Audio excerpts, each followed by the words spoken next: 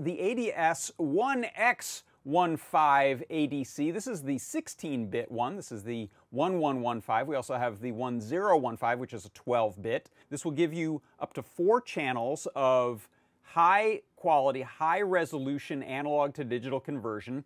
Perfect for knobs and sliders and soft potentiometers or other analog sensor reading needs. I'm going to be reading those knobs and turning those values into the frequency we hear on a pair of sawtooth waveform oscillators. So here I wanted to tune a nice interval, and I can really fine-tune that.